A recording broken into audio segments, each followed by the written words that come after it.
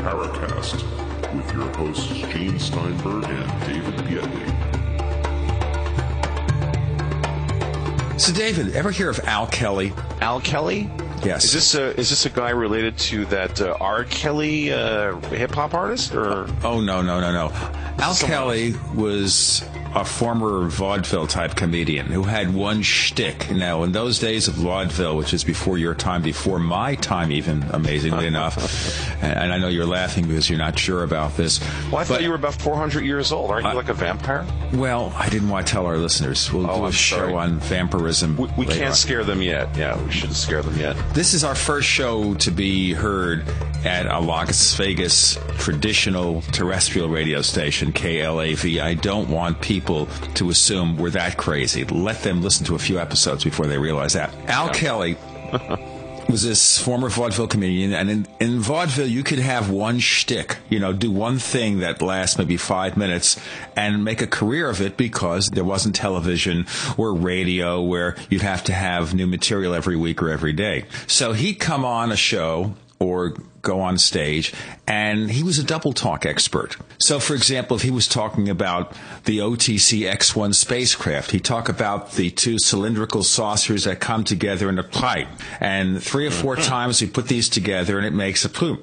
Now, the reason I thought about this is because over at the ProjectCamelot.org website, they have material about the late Otis T. Carr and his alleged invention of this X-1 craft, which was a flying saucer supposed to use free energy and all that stuff, okay? It's an anti-gravity machine. Indeed. So they have an extensive quotation from a Long John Nebel radio show from the 1950s. And John asks Otis T. Carr to explain what the principles are about.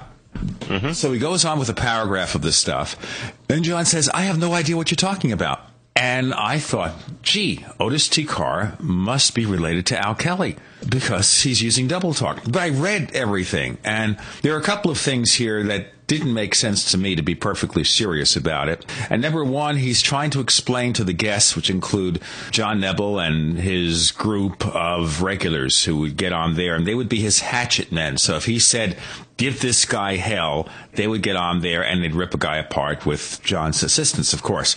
Wait a minute. Were they ripping the guy apart from a personality point of view, or were they questioning the statements in terms of a factual basis? Well, it sounded to me like they were actually trying to question the statements. They weren't ripping him apart in this particular interview. But they asked him about a couple of different things, and he comes up with a statement that 1 + 1 = 3. This sounds very Orwellian in nature. Okay. Secondly, that each planetary system has its own laws of physics. Really? Carr was asked whether his ship could exceed the speed of light. And he said it depended on the planetary system's laws of physics. Now, some of the people in the Project Serpo case are all talking about Serpo and that particular planetary system having its own unique laws of physics, too. So I believe that it could be possible that a planet would have its own time system based on its orbit around its local star, but to say that any planetary system has its own physical reality, its own sets of physical laws that are unique to it, that's just sort of nonsensical. Well, even worse, apparently, according to some of the documents I've read about Project Serpo, the Serpians, or whatever they are, do not use clocks. I see. They don't use clocks. What do they use? Sundials? What exactly are we talking about here? It sounded to me like sundials, which is ridiculous. We have a planetary inhabitants who are able to travel amongst the stars, okay? Way advanced over Earthlings, all right? But they use sundials. I have problems with that. I have a number of issues with the whole Serpo case, down to the notion that there are only 100,000 of these beings on the planet. How could you sustain a race? Well, I read another report that said it was 650,000. Really? So they can't even get the numbers straight. Right, and 650,000 they use population control because Serpo's conditions are somewhat hazardous, and therefore they don't want to have a large population. I would think, though, that a race that advanced would be able to do some terraforming, don't you? Well, terraforming or basically establishing colonies on other planets that were already ready to receive life. You know, terraforming is a valuable notion it's a valid notion if you have a society that advanced, a civilization that has the ability of traveling between stars. But if that were indeed the case, couldn't you find other planets that were already pretty close to what your home planet was and simply do a little bit of tweaking? The idea of terraforming is that you're starting from scratch. Why start from scratch? If you can travel to other planets, you could potentially find a planet that had maybe 80, 90% of what you needed and do a little bit of tweaking to get it to that final 10 or 20% so that it's a habitable planet for you. The Project Serpo situation is problematic on a number of different levels, and I'm sure we'll be talking more about that in future shows. Yes, and I almost look at this with the point of view of why would they post something that seems on the surface so absurd? Okay. Well, why is half of the UFO field so absurd? It's just a signal-to-noise ratio, Gene. There are a lot of people that are curious to participate in this field. They're interested, they're motivated. Some of them want to earn a living writing about it. I mean, as far as the Project Serpo stuff, there are aspects of it that seem to me to reflect a lot of what we saw in the John T. case, which is that you've got this whole story that's been developed with all of these understories that support the main story, almost as if these things are going to become movies at some point. I would think even the movies have a bit more logic behind them. But then I wonder about the disinformation aspect, that if you fill the UFO field with so much nonsense that nobody takes it seriously, or fewer people take it seriously, that there's a tiny bit of factual information that does get through. Now, our guest this evening is somebody I hope can help us find the factual information amongst the nonsense, and that, of course, is Stanton Friedman, a nuclear physicist considered one of the major investigators in the UFO field. And there are lots of things he doesn't accept about UFOs. He has a fair degree of skepticism about some of these claims, and that's something that we really need to explore, because maybe he could tell us, or help us and help you listeners, figure out why we have all this craziness going on and find a kernel of truth, if there is a kernel of truth to be found. Well, it's pretty clear that no single person, Gene, has the absolute truth about any of this. True. At this point, this is all just a bunch of opinions and conjecture. It would really make me wary if someone said, in any aspect of life, I've got all the answers. No one has all the answers to anything. Stanton certainly has been involved with this field long enough to have had the time and the experience to formulate what are probably some fairly good ideas, but I'm actually going to ask Stanton a question on today's show that might make him very upset with me, as far as trying to figure out where these things might really come from. I have some somewhat problematic questions, I think, about sourcing these beings, if they do exist. And we're going to see how Stanton responds to those questions tonight. And that's coming next on the Powercast. I have a feeling we're not in Kansas anymore. This is Tim Beckley, Mr. UFO, reporting for ConspiracyJournal.com. Fascinated by the strange and unknown, things that go bump in the night, UFOs, time travel, Area 51, the Philadelphia experiment, shady government cover-ups?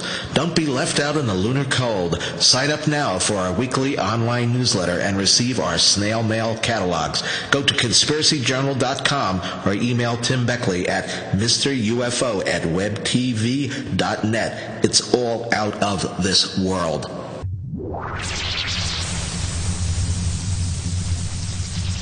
We want to hear from you. If you have a comment or question about the Paracast, send it to news@theparacast.com. That's news@theparacast.com. And don't forget to visit our forums where you can talk to fellow listeners and Gene and Data. Just go to theparacast.com and click on the forum links. That's the forum links at theparacast.com.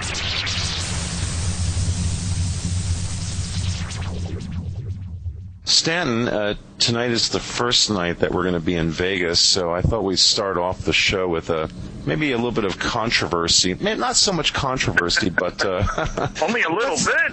Just a little bit. Oh, we'll ramp it up as the show proceeds. Stanton, you've been in this field for a long time, and you've had a chance to meet most of the players in the UFO field. Why is there such extreme emotion in this field? Why do people seem to get so involved in arguing about the personalities instead of the cases? Isn't the topic interesting enough without involving people's egos? What do you think about that? Well, yeah, I wish it were. It's a field that is unregulated. There are no standards. There are no tests you have to pass. I mean, I belong to the American Physical Society, and just about everybody in the Physical Society has a degree in physics. But in ufology, read one book, carry a briefcase, and you're an expert. And for some people, it's become a way to be somebody, which they otherwise couldn't manage because they can pretend to be expert and they can get away with it, and because the public doesn't have great expectations, and because also the climate of ridicule that's been engendered by the nasty, noisy negativists with a little cooperation from the ignorant media, and there's a lot of that going around, discourages respectable people from getting involved. Look, I've worked for myself for, 36 years now, I guess. And so I don't need to worry about what the head of the department says. The academics are particularly, it's truly incredible. They get tenure. They're so afraid to speak out because somebody might link their name with the UFOs. And so their relative silence and their refusal to take to task the noisy negativists. I mean, how people as divergent as, say, Isaac Asimov and Carl Sagan could get away with saying some of the really dumb things they've said and not be challenged by other than people like me is truly incredible. And you couple that with the free ride from the SETI cultists, who are being adored in some parts of the media anyway, and being gifted with lots of money by people like Paul Allen, and you have a field that is not in good shape. It's a handicapped field. Now, you bring up something that Isaac Asimov said, and I have to tell you, he is one of my personal heroes. I'm curious to know, what did he say that caused you to get aggravated? Well, I wrote a whole paper back in 1977. I just happened to be rereading it this morning because somebody brought up one of his arguments. And he obviously didn't know anything about the subject, but he did an article in Fantasy and Science Fiction, I think it was, where he had a regular column.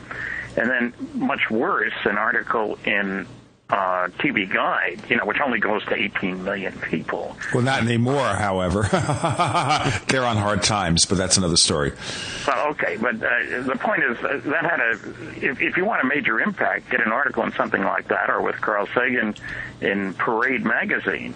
How many read that every Sunday kind of thing? Yeah, that's mass media, absolutely. Yeah, and so Asimov made nasty remarks about all the kooks and quacks connected with the subject. He liked Allen Hynek because apparently he knew him, but he did some totally unscientific calculations, setting up a straw man to show how impossible it would be for somebody to come here. I mean, the guy's got a PhD in biochemistry. I think he could get his reasoning correct, like saying its systems are randomly distributed and then using the distance between this on a totally baseless calculation as being the distance to the nearest civilization. I mean, heck, when I lived in the Bay Area in California, the distance to the nearest big city, a metropolitan area, however you define that, was about 20 miles. But the average distance to the 10 largest cities was many hundreds of miles. You cannot say if I'm planning a trip to any of those 10 large cities, it's got to last, I got to drive a whole day. It was a 45-minute drive when the traffic wasn't too bad. So Isaac made a stupid calculation, and then he compounded it by making claims that, essentially that there are a lot of kooks and quacks in the field, and all sightings can be explained if you have enough data and stuff like that. No reference, no nothing, and I fired back a strong response, part of which got published. And then when I sent him a copy of the paper in which I tore what he said and what Ben Boba and Arthur C. Clarke, the three gods of science fiction, said, I got a postcard back. He's was famous for responding to all communications. He sends me a postcard saying, just so you'll know that I received your letter and I will not respond to it or anything else, so you don't bother sending me another one. Nice man. It's the arrogance that gets to me. He gives no references. And when I mentioned Carl Sagan, Carl and I were classmates for 3 years. We knew each other pretty well. because it was a small group of us going through the same courses at the University of Chicago. And he gets away with saying something like this, that there are interesting sightings that aren't reliable and reliable sightings that aren't interesting, both of which are true statements. But there are no interesting and reliable sightings, which is just total nonsense. All you have to do is look at Blue Book Special Report 14, to which he had been referenced several times, and of course never gets mentioned by the noisy negativist. And there you find the better the quality of the sighting, the more likely to be unidentifiable. And, you know, when you talk about kooks and quacks in the Blue Book Special Report 14, they found that 1.5% of the cases had to be listed as psychological aberrations. That's a very polite way of saying crackpot cases, okay? 1.5%. And the American Physical Society says that 2% of the papers submitted to it by physicists are crackpot papers. So there's no surprise that there's some crackpots. It would be astonishing if there weren't. But let's not make it sound like that's what the field is full of. So what I'm saying is the respectable, responsible individuals are very wary of sticking their neck out. They're not going to waste their time, and they're not going to be able to publish anything in their view. And it's mostly for academics who have these problems. I spent my life in industry, my early working life, if you will. And I got permission from Westinghouse to say what I pleased on my time, to identify myself as a Westinghouse nuclear physicist, as long as I would start my lectures with a disclaimer that the views you're about to hear are mine and mine alone and not those of my employer, which I thought was very reasonable. So what did I have to be afraid of? I asked for an opinion. I got it. I went ahead. And as a matter of fact, they paid my way to talk to the American Nuclear Society chapter in Los Alamos and the Electrical and Electronic Engineers Group in Wilmington, Delaware. Went on expense accounts in full knowledge of what I was doing. So, you know, if you make an ass out of yourself, don't expect your employer to support you. But so I think the personality stuff, it really bugs me. And part of it is, maybe it's the internet, I don't know, but too many people listen to what people say and believe that everybody tells the truth all the time. They can tell who's telling the truth by who's sincere. Mm-hmm. And I long ago learned, maybe it's just because I'm an old man, that nobody can tell who is telling the truth just by listening to them. Sincerity is also the mark of a con man, isn't it? I mean, how does he get by? You know, so, yeah, Vegas has had more than its share. I mean, whether it's Bob Lazar or, what was his name, Goodman, or Milton William Cooper hung around there for a while. And, you know, and yeah, I've come down hard against some of these people, and I get attacked for it. And, gee, how can you not believe him? He's so sincere. How many times have I heard that? So, you know, I wish there was something I could do about it, but there is no group overall ufologists. You don't need a certificate in ufology to speak out. Like I say, you need to read 2 books, maybe 1.5 will do it, and carry a briefcase. That makes you an expert.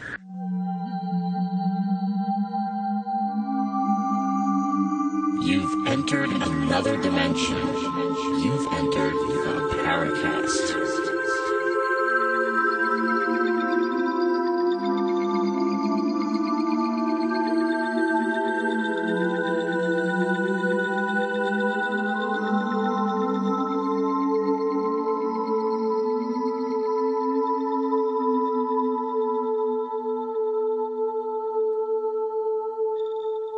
Just a reminder, if you're new to the show, visit our website at www.theparacast.com.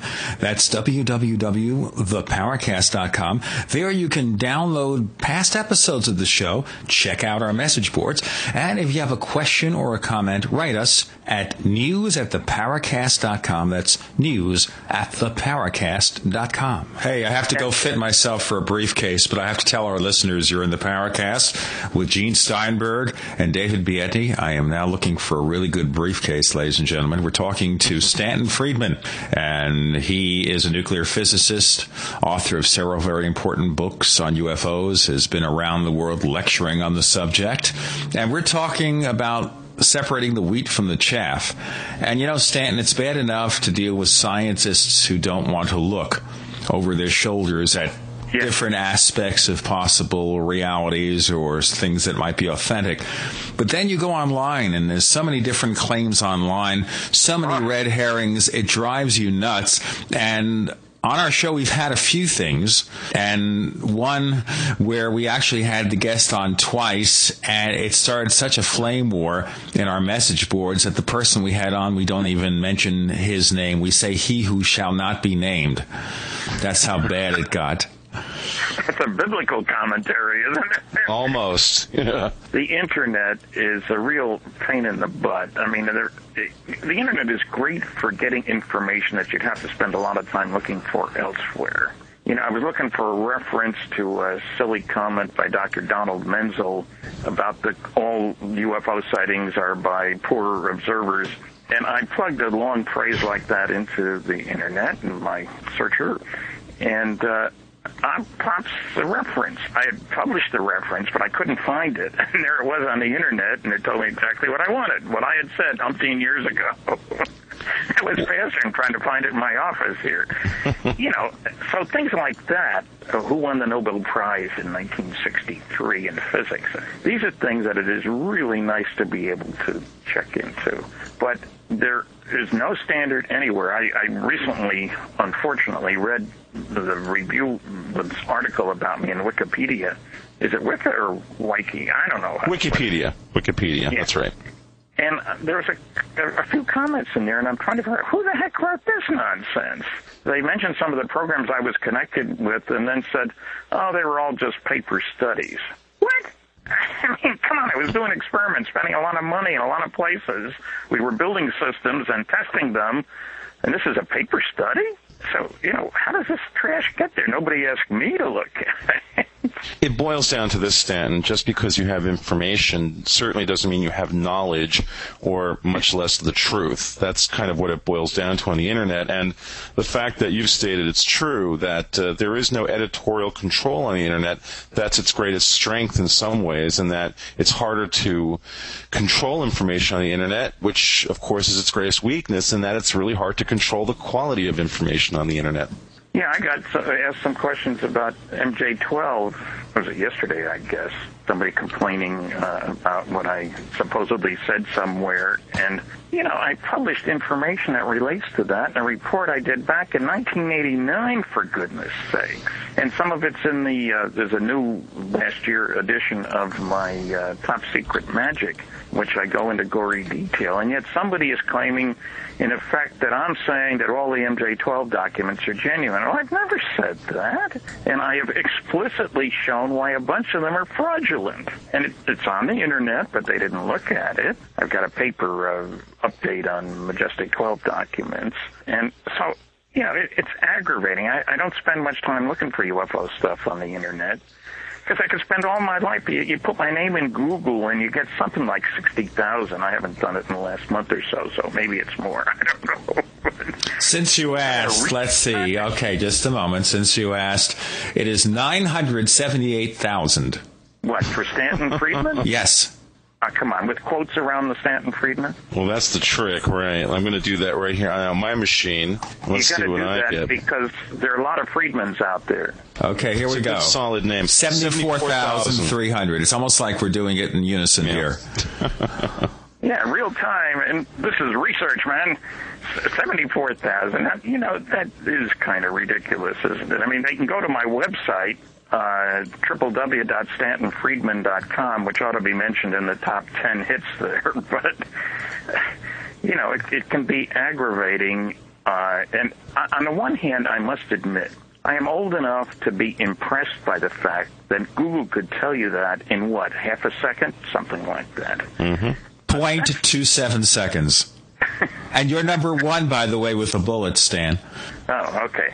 The kicker here is that I think young people don't realize how extraordinary it is that a computer sitting somewhere can look through billions and millions of entries and pop that out. And look at the difference. Did you notice that that's, what, 1/10 the number you got when you didn't put the quotes around it?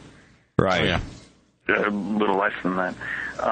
And that it can do all that in no time flat. You know, when I think of all the hours I spent in the library looking in abstract journals for stuff when I was younger.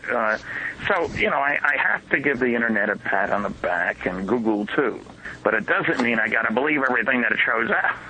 Who's the latest subject of distress in Vegas?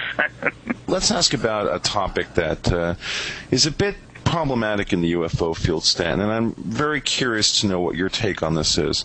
There's a theme that's come up on our show recently, time and time again, and it's something that's come up in my discussions with people who are both, claim to be experiencers of UFO phenomena, and also people who have just had a long involvement in this field. There are some questions about the following notion, and feel free to laugh at me right off the air, but in talking about the sourcing of these things, these beings, let's assume they exist for a minute and that they're visiting us, there's been some discussion about the potential. And I'm on the fence about this, so I'll just throw this out to you and see what your response is. This potential of perhaps these visitors not coming from other planets as we would think of them, but from other dimensional realities. Yeah. What do you think about this topic, Stan? Well, I get down on this talk about fourth dimensional space-time warping and wormholes and white holes and all the rest of that. It seems to me this is a refuge, this explanation, for people who are unwilling to do their homework about technology and how it evolves and what we already know. I gave a paper at a conference in New York earlier this week talking about travel to the stars, ? Yes, ! And what I have found is that the people who are stuck in that position, they can't really, the laws of physics prohibit their just traveling here by a spaceship of some sort. So there must be some other explanation. And so we have time travel, string theory, space-time warping, and all that sort of stuff. And that gets around us having to deal with anything in the real world and so forth. And I find that that's a lazy man's way out. I'm not one who's enamored of theory, partly because my mathematical background isn't what it should be to deal with 11-dimensional string theory, and which has never put forth an experiment that can demonstrate that string theory is meaningful other than in the heads of the theoretical people who have fun with it. I presume that's why they do it anyway, and show how smart they are. And so I think it's a fallback position for people who haven't done their homework about technology. Let's take a simple point of this. If you want to go 39 light years away, the distance is Zeta Reticuli, 1 or 2. Let's see, that would be a minimum of 39 years out, a minimum of 39 years back, and 78 years seems like a very long time for a pilot to be functioning and all the rest of that. Well, but the fact of the matter is, and that's because of Einstein, of course, saying the fastest you can go is the speed of light. As you get close to the speed of light, time slows down for things moving that fast. And it slows down a heck of a lot. At 99.99% of the speed of light, you can go that distance in 6 months pilot time. We've had guys in space for 6 months. Let's back off from that and then further point out, there's no reason to say that they're coming here from Zeta Reticuli. Every time you see somebody, he just popped over, and now he's got to pop back. That's not how the real world works. It's a corny example, and I've used it before, but I once did 25 lectures in 35 days in 15 states. I wasn't home from the time I left for the first one until I came back from the last one. And your wife really loved that because she had all that freedom to keep the bedroom clean.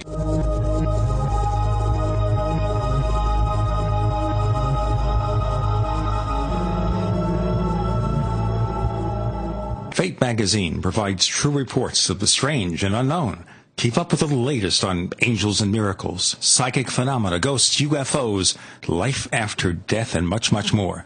To receive your free issue of Fate magazine, call now at 1-800-728-2730 or visit their website at www.fatemag.com. That's 1-800-728-2730 or www.fatemag.com. What are you waiting for? Your fate awaits.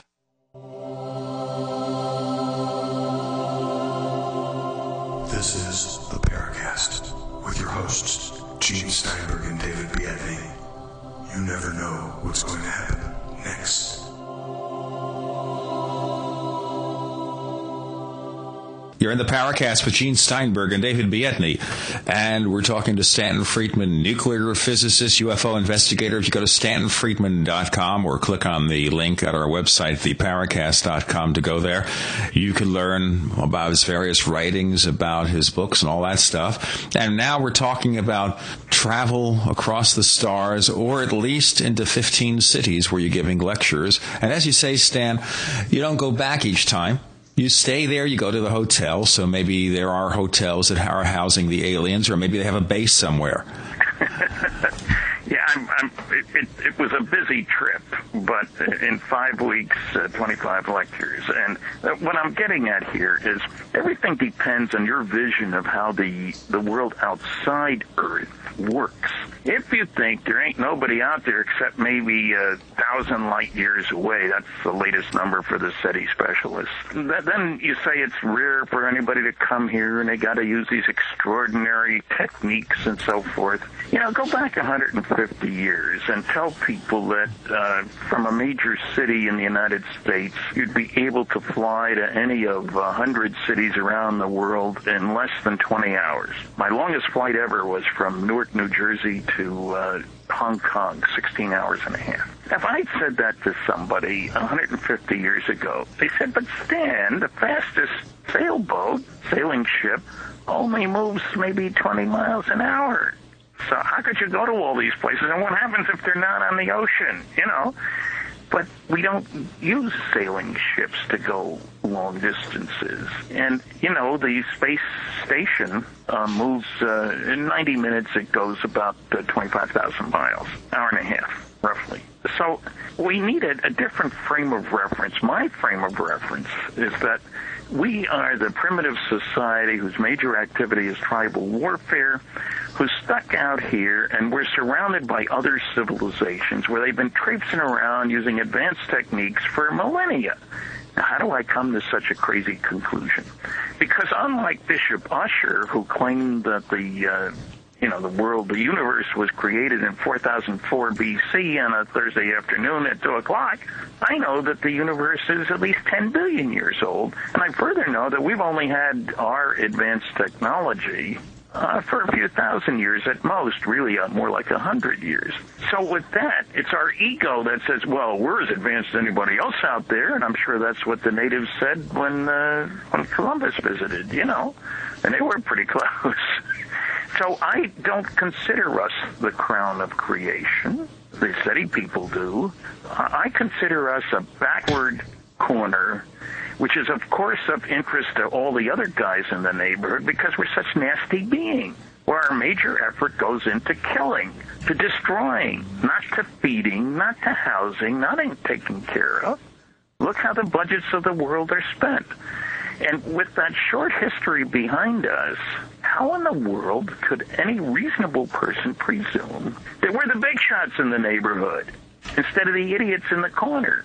And, you know, an analogy that I love from a woman, Beatrice, whatever her name was, in Europe, a physicist, that we're not the crown of creation. It's much more likely we're like the apes in the nature preserve in Africa who have no idea what's going around outside of them. So as soon as you presume that there has been technology around for, you know, 1 million or 10 million or 1 billion years, that changes everything. You'd think we would learn from our own history of how rapidly things have changed just within our lifetimes, no less the last 100 or 200 years. I mean, you know, I'm not using my slide rule anymore, guys.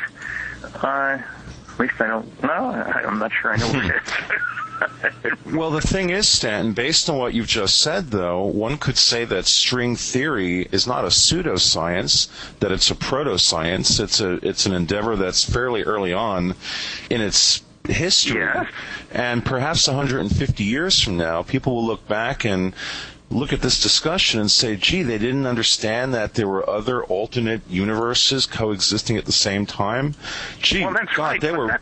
Is that a position that we should put up forward instead of a fallback position? Well, no, I'm just saying, all I'm saying is that it's an interesting notion that perhaps, again, when we talk about the sourcing of these visitors, and we always talk about other planets, that we can't deny the possibility. Again, I'm just saying possibility, not probability.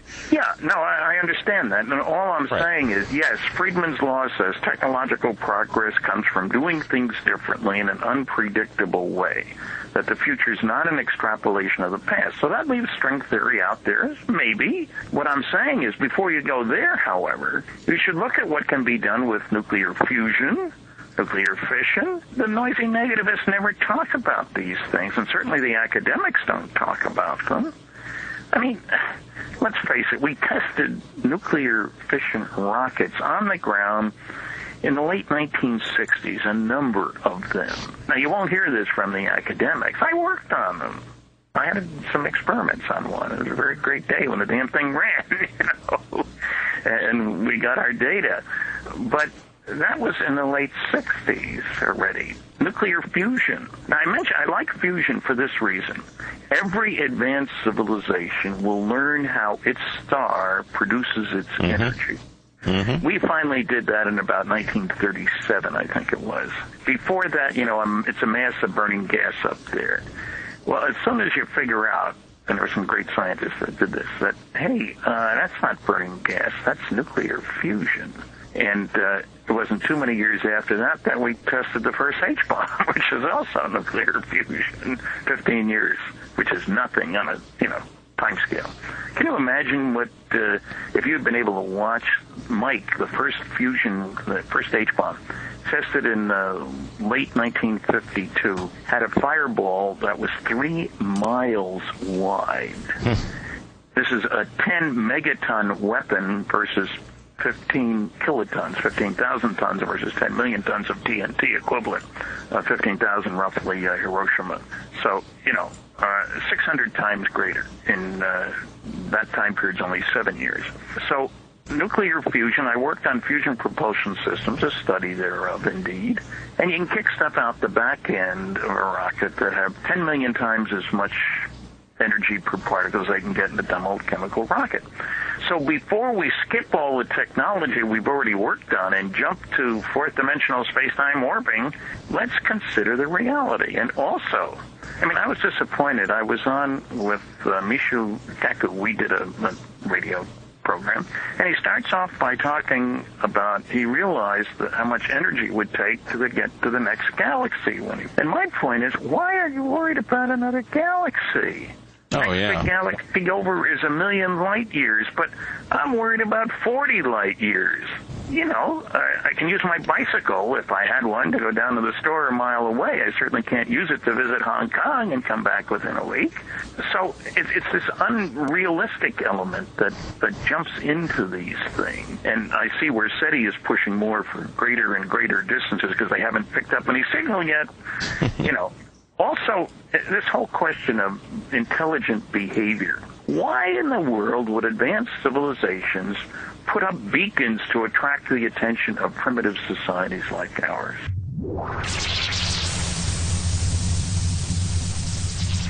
We want to hear from you. If you have a comment or question about the Paracast, send it to news@theparacast.com. That's news@theparacast.com. And don't forget to visit our forums where you can talk to fellow listeners and Gene and Data. Just go to theparacast.com and click on the forum links. That's the forum links at theparacast.com.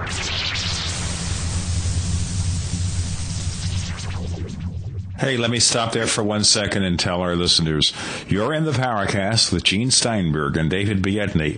We're talking with nuclear physicists, UFO researcher Stanton Friedman. Go to stantonfriedman.com for more, or check out the 74,000 separate listings on Google.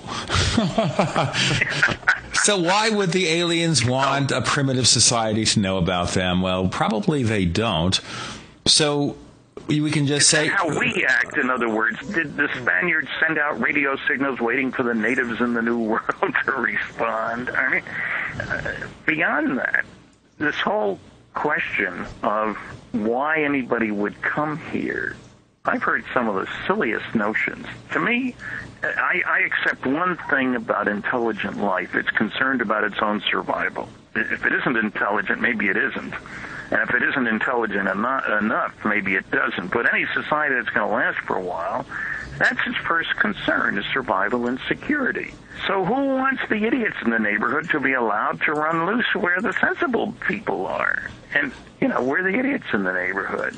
So I've gotten a whole bunch of reasons. I'm going to be doing a paper at the fourth annual Crash Retrieval Conference in Las Vegas, incidentally, in November. The UFO why questions, WHY. And we'll see how many. My last list, which was done a number of years ago, only had 26 reasons for coming to planet Earth.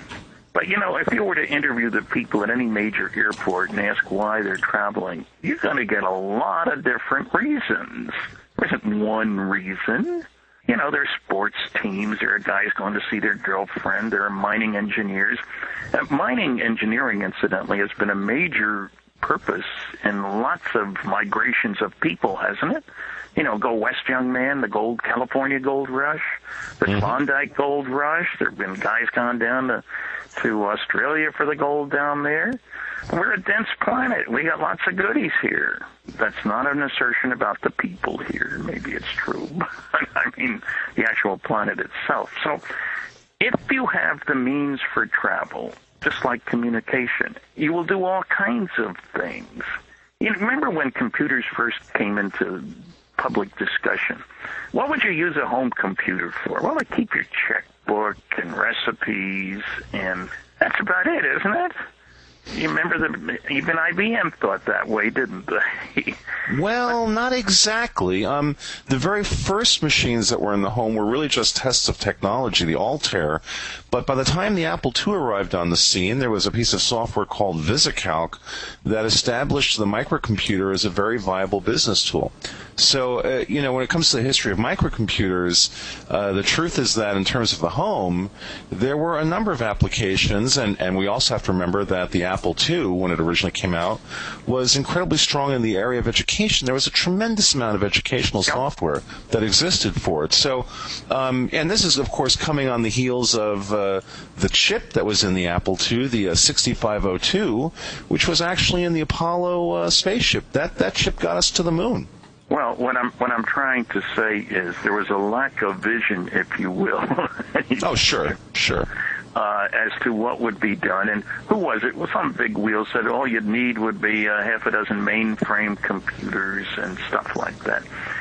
What's a laser good for, after all? Physics experiments, nothing else. Forget the supermarket checkout counter and attaching that retina. And, we have a different kind of example. The first nuclear submarine, which was pushed by Admiral Rickover, the battleship boys fought that like crazy. They wanted the dough. What are you building submarines for? What can you do with a submarine? Oh, once they had the submarine, then we developed the Polaris missile. Oh, you can hide those under the water and nobody will know where you are. So if somebody fires away at you, you can retaliate without his interfering. So what I'm saying is once you got technology, it can do all kinds of... Sure. And that includes travel to nearby. I always talk about nearby galactic neighborhood. I keep seeing this word intergalactic, between the galaxies, and that makes me mad every time I see it. Look, there's a couple, we don't know how many, but let's say 200 billion stars in the galaxy. Some people say 100 billion, some say 300 billion. I mean, what's 100 billion stars between friends? What the heck? The point is, it's a very large number. And so why in the world would you worry about going to other galaxies? And why would anybody in another galaxy point out the solar system? Hey, that's the place we want to go for our vacation. Yeah, it's pretty unlikely. Yeah, when you look at the local neighborhood, there's 1,000 stars within 54 light years. That means that within 100 light years, there are approximately 8,000 stars. And with that 1,000 light years that the SETI people want to take, we're talking several million stars. That's a big enough region. And to think we're one of the advanced groups in that number of stars seems absurd to me because of our short lifetime. Now, I'm not saying there weren't other civilizations here a million years ago that destroyed themselves. That's possible, too. So maybe these guys are out checking on the legends in the book. We had a colony here a million years ago. What happened to it? Penal colony, of course. But hey, Georgia and Australia, don't forget, started by convicts. No, what I'm trying to say is, what I see is a lack of willingness to examine the real world. I mean, sure, there was a guy who calculated, an astronomer, that to get to the moon and a man to the moon and back, the original launch weight of the rocket would be 1 million tons. It was off by a factor of 300 million. So that makes us pause. Now, wait a minute. Let's be a little careful here. What assumptions are being made in these calculations, if you can call them that? And so I'm a pragmatist. I want to know what we've already done and where that could lead us. That's why I like fusion or fission. And why aren't we building fusion rockets? Because we don't have a goal for a fusion rocket right now. Costs a lot of dough. There are people who say we shouldn't have put up the space station. Costs a lot of dough. And if something happens to the shuttle with another big hunk of the space station, there'll be more people shouting that. But I'm trying to be realistic. When we look at the evidence, we seem to be dealing with metallic objects manufactured someplace else, containing beings created and born someplace else. Why is that a big deal to people? That's what I want to know. Well, there's more to it than that. We are assuming, of course, here that since, as far as we're concerned, it would be easier to posit a civilization 40 light years from us than to develop theories about other dimensions. But the point is, in practical fact, we don't know. We're just making educated guesses, and our educated guesses may not mean much as far as the rest of the universe is concerned. But it raises another subject, too, which is that there have been a lot of red herrings in the UFO field. I guess so.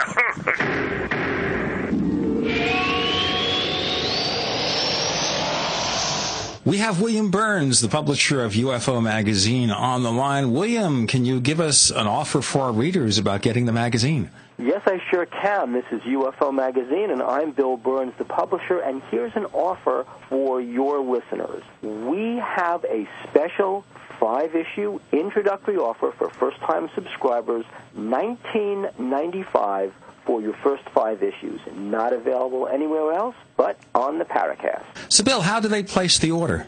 People can place orders by going to www.ufomag.com.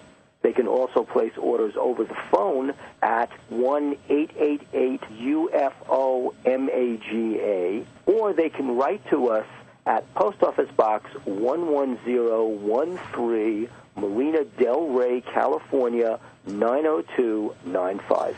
Bill, give us that contact information again. It is UFO Magazine, Post Office Box 11013, Marina Del Rey, California, 90295, or they can go directly to www.ufomag.com, and they can also call 1-888-UFO-MAGA, and they can subscribe right over the phone with a credit card. You're in the Paracast with Gene Steinberg and David Biedney. You never know what's going to happen next. Just a reminder, if you're new to the show, visit our website at www.theparacast.com. That's www.theparacast.com. There you can download past episodes of the show, check out our message boards, and if you have a question or a comment, write us at news@theparacast.com. That's news@theparacast.com. You're in the Paracast with Gene Steinberg and David Biedney. And we're talking to Stanton Friedman, nuclear physicist, man about town. I wanted to add that credit to you, okay, because you've been around the world. Sure. Man about town who invented the technique to hide... No, we don't want to do that. He's not that person. Anyway, you go to StantonFriedman.com and you learn more about the things. But we talk about the red herrings here. And red herrings are these crazy stories, of course, that we mentioned briefly to come up. Like, for example, you've heard the one Project Serpo, which suggests that we had an exchange program with the aliens. And I know from the sound of silence, you're not even laughing at that. But well, no, I wrote a column for my MUFON journal. I do a monthly column. And anybody who writes me at FSPHYS, that's Flying Saucer Physicist, if you want to know where those crazy letters come from, at Rogers.com, I'll forward a copy of my project. I did this twice yesterday because all of a sudden I had 2 more questions about Serpo. My own, the bottom line of the column was that I'd read a number of the articles. UFO Magazine had almost a whole issue, devoted to that cover story and all that. And there are so many inconsistencies between what we know about Zeta Reticuli. I kind of resent the fact I'm the first one who put Zeta Reticuli on the map, writing about Marjorie Fish's fine star map work. And explain to folks who don't know who Marjorie Fish was what that meant, please. Okay, we have the famous Betty and Barney Hill story as described in the excellent book, The Interrupted Journey by John G. Fuller. And Betty Hill, under hypnosis, relives how she's trying to get the leader of this crew of strange beings that have taken her and Barney aboard their craft in New Hampshire in 1961 to tell her where he's from. And some nice guy alien, he shows her what I can only describe as a 3-dimensional model, probably a hologram, of our local galactic neighborhood. And there are different kinds of lines, supposedly trade routes, and occasional expeditions and heavy trade routes, connecting about a dozen stars, points of light that supposedly stand for stars. Okay, now, what sense can we... And Betty asks him, well, where are you on the map? And the alien wise guy says, well, do you know where you are? He says, no, I don't know anything about astronomy. Well, how can I tell you where I'm from if you don't know where you're at? End of discussion. Well, Dr. Benjamin Simon, who was doing the hypnosis, the regressive medical hypnosis, an expert on treating shell-shock war veterans who'd had what we would today call post-traumatic stress syndrome. They used to call it shell shock in World War II. Dr. Simon, who is mystified by this whole business, asks her if she can remember what the map looks like. She says yes, and he asks her to draw it later if she can remember it accurately. And she does do that, and it's published in the book, and you try to make sense out of it, and it's difficult because there are no names for the stars or anything. And so Marjorie Fish was a brilliant woman who read about this, visited Betty, and built the total last number I had was 25 different 3-dimensional models of our local galactic neighborhood. Little beads hung on nylon fish cord, and trying to get a picture, see if she could find a 3-dimensional analog to the 2-dimensional drawing. And after an enormous amount of work, some of it having to be redone because our distance data was lousy back then. Now we have the Hipparcos satellite, which gave us millions of measurements, which we didn't have back then. Anyway, out of this work, she was able to find one pattern that matched what Betty drew, angle for angle, line length for line length, and that tells us that the base stars are Zeta 1 and Zeta 2. That's the Greek letter Zeta. Reticuli, constellation of Reticulum. I can't tell you to go outside and look because you can only see it from below the equator. Well, I published an article in Saga magazine with Bobby N. Slate-Geronda, who is no longer with us, in the early 70s, 73, I think, in which we reviewed Marjorie's work, and that brought Zeta Reticuli into the light. And then I convinced the then editor of Astronomy magazine, Terence Dickinson, Canada's finest astronomy writer as far as I'm concerned. But then he was editing Astronomy magazine. He did an article which led to more response than any other article they'd ever published, including from Carl Sagan and a bunch of people, about Marjorie's work. And they sold 10,000 copies of a 32-page fancy color package of the original article and the subsequent letters.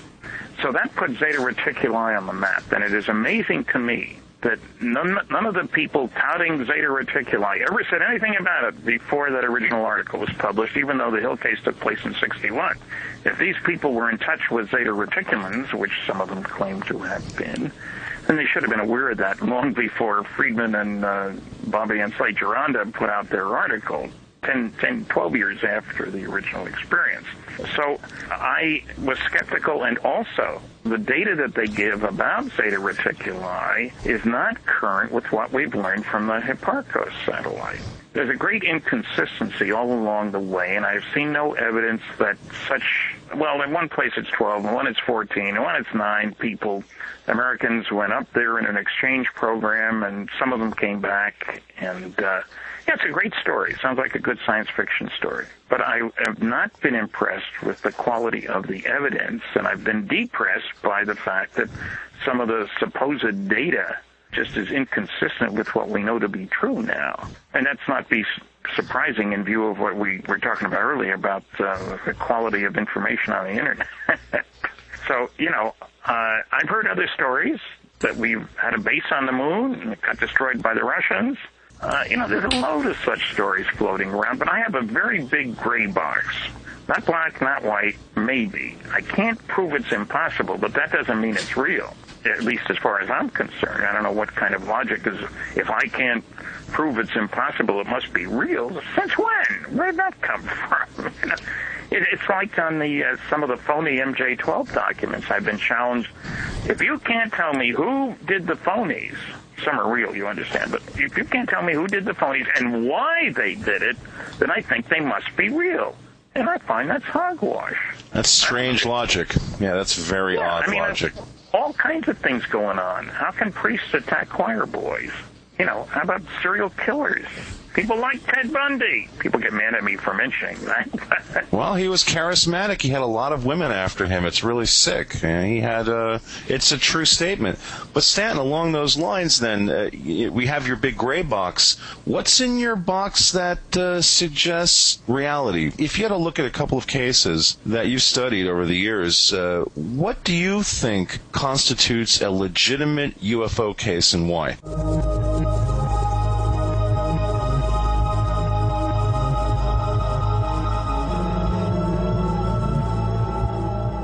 Folks, if you want to learn more about what Stanton Friedman does, go to his website at stantonfriedman.com. That's stantonfriedman.com. That's Friedman. We now return, ladies and gentlemen, to Stanton Friedman, where he talks about his favorite UFO cases. Well, since I mentioned the Betty and Barney Hill case, I certainly include that one. John Fuller's book. There's a new book by Kathy Marden and myself. She did most of the writing. She's Betty's niece, and it's called Captured. It isn't published yet, so don't run out and buy it. If you got a publisher, we'd like to know about it. I'll use them. An insider's review of the Betty and Barney Hill case. That goes into a lot of things that happened that aren't in the original book, and it was a long-time phenomenon. Betty just died a couple of years ago, so that's one strong case.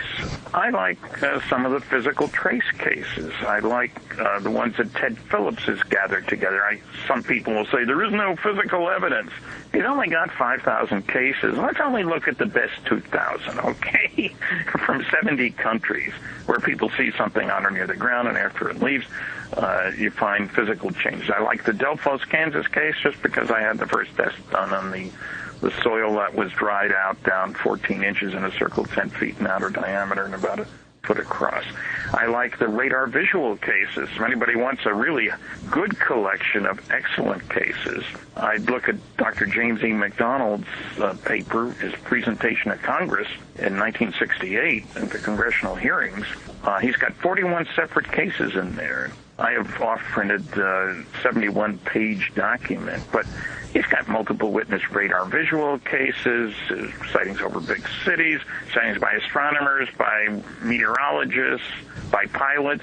I mean, there's a multitude of cases out there which somehow get ignored by the noisy negativists. There is no evidence. I get so sick of hearing that, What they mean is they haven't bothered to look at it because they know from the start there's no evidence, so I waste my time. And I can keep saying there is no evidence, meaning none has crossed my table, because I won't let it in the door. So I like the, what's the name of it? The Rendlesham Forest case is pretty good, but I also like the Gulf of New Mexico case.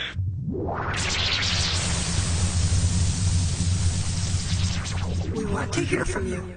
If you have a comment or question about the Paracast, send it to news@theparacast.com. That's news@theparacast.com. And don't forget to visit our forums where you can talk to fellow listeners and Gene and Data. Just go to theparacast.com and click on the forum links. That's the forum links at theparacast.com.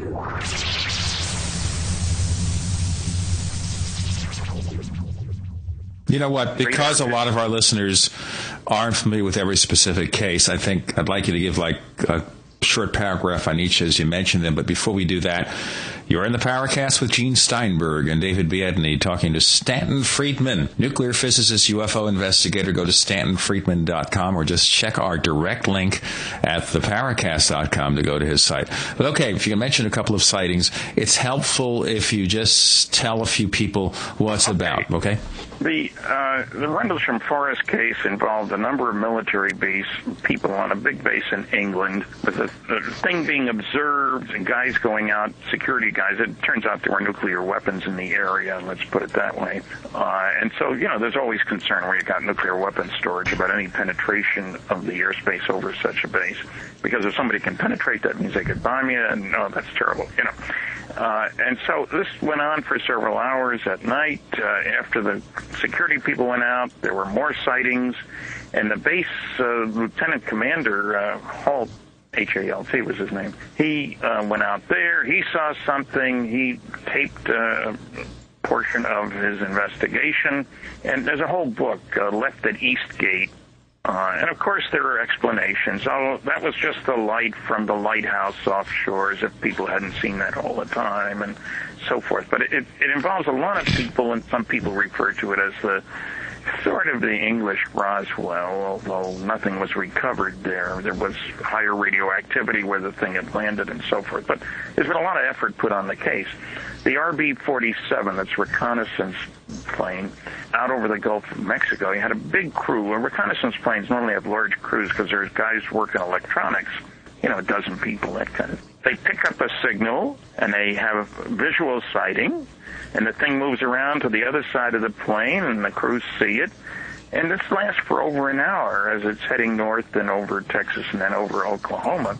And there are even some signals received from this, besides their own radar reflection, and the ground guys seeing it on radar. And Carl Sagan gave me a quick explanation. Oh, that was spoofing, Stan. That's where you create a false target. I said, Carl, there was a visual sighting. An electronic target cannot be seen, in other words, if you create it artificially. And then he came up with another explanation, and I had to shoot that one down real quick. And, I'll have to think about that some more. I like the Japan airline case up in the Alaska. Plane 747 carrying wine, of all things, from Iceland to Japan. It's going to land at Fairbanks. It's out in the middle of nowhere, up there, going across the top. Incidentally, when I went to Hong Kong from Newark, I flew across Siberia, which I hadn't thought about in advance. That's a funny feeling, looking down. Oops, look where we are.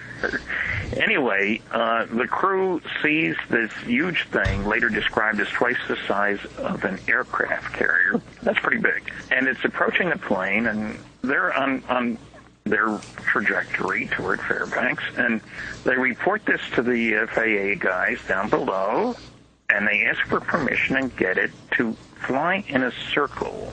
And this darn thing flies around with them, station keep, you call it. And they're seeing it, the guys on the ground are seeing it, and this thing finally takes off. Now, there are two parts more to this thing.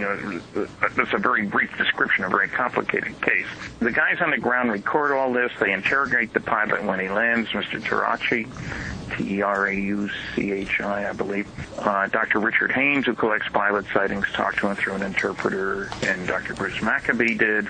And the FAA has to do a briefing in Washington. They bring all the papers there, and people listen to what they have to say, then grab all the papers and tell them it never happened. Now, the noisy negativists came up with a very easy, sensible explanation, Phil Klass and company. What they were seeing was indeed extraterrestrial. It was Jupiter and Mars. Now, when you think about that, airplane radar is not good enough to pick up Jupiter and Mars, and Jupiter and Mars are not known for being able to circle around the plane that's flying in a circular path near Earth. It's remarkable for those two planets. So that case is an excellent one. I like the mothership case in the Yukon. Martin Jasek, a civil engineer, is another big thing. I mean, twice the size of an aircraft carrier is pretty big to me, and I was up there, and we visited the area where this happened. It's out in the middle of nowhere. Martin was able to interview like 10 different sets of 2 or 3 people each. Most of them stopped. There's one place where you get gas and have something to eat, where there's nothing 50 miles either side of it. And he went there, and they told him about other people who stopped, and he talked to them. To make a very long story short, there was this huge thing. I wasn't doing much of anything, circling around the lake and stuff. But it was so big that he was able, because he's a civil engineer, to triangulate. And this darn thing was between 0.6 and 1.2 miles long. And that's impressive to me. What shape was it? I want to say dirigible shape, but that's crudely putting it. But yeah, that's close to it. Basically, the prototypical cigar shape. Yeah, and I can't give you. I don't have the report in front of me, and there are drawings in it, and it is available. But Martin's a super investigator, and the fact that he was able to talk to so many people.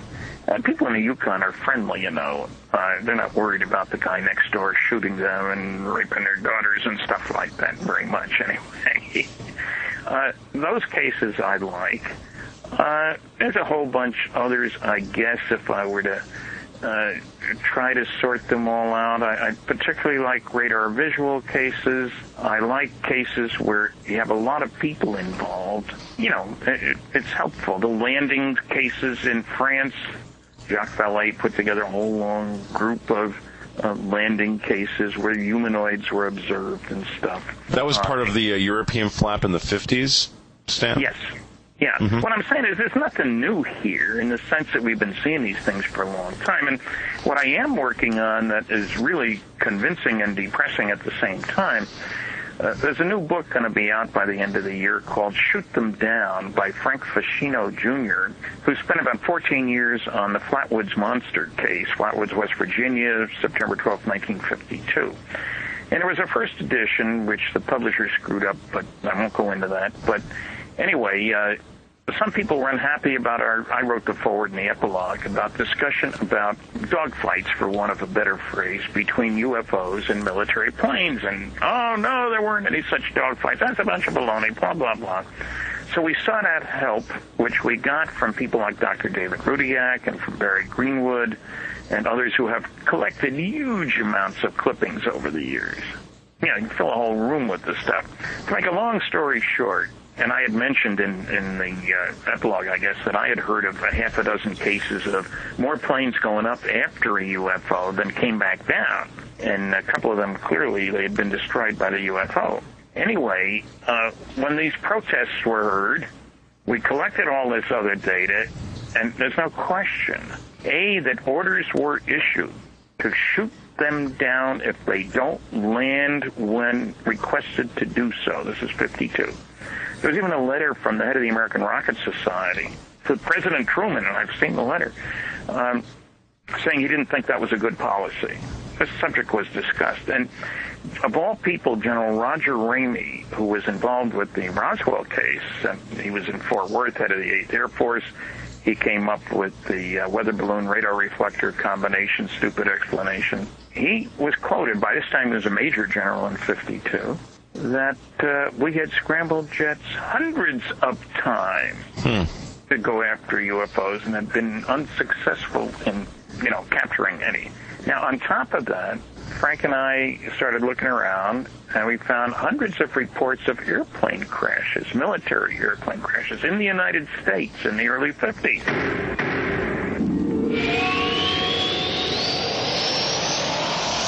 She came to Earth to conquer our planet. He traveled to the future to conquer her heart. Experience the adventure of a lifetime. Attack of the Rockoids. The critics are raving about Attack of the Rockoids. One reviewer writes, the father and son writing team of Gene and Grayson Steinberg have written a marvelous, fast-paced story of interstellar warfare and star-crossed love. The battle scenes are so descriptive you can see the spaceships explode and be consumed by gigantic balls of flame. I enjoyed this story story, and the authors say there is more to come about the characters and the future world of the Rockoids. Fans of Star Wars and Star Trek will enjoy this story and look forward to many more adventures of Ray and Xanther. That's Attack of the Rockoids. Order your copy direct from Amazon Books, or check out a sample chapter and get a special discount on your copy direct from www.rockoids.com. That's www.rockoids.com. Attack of the Rockoids in the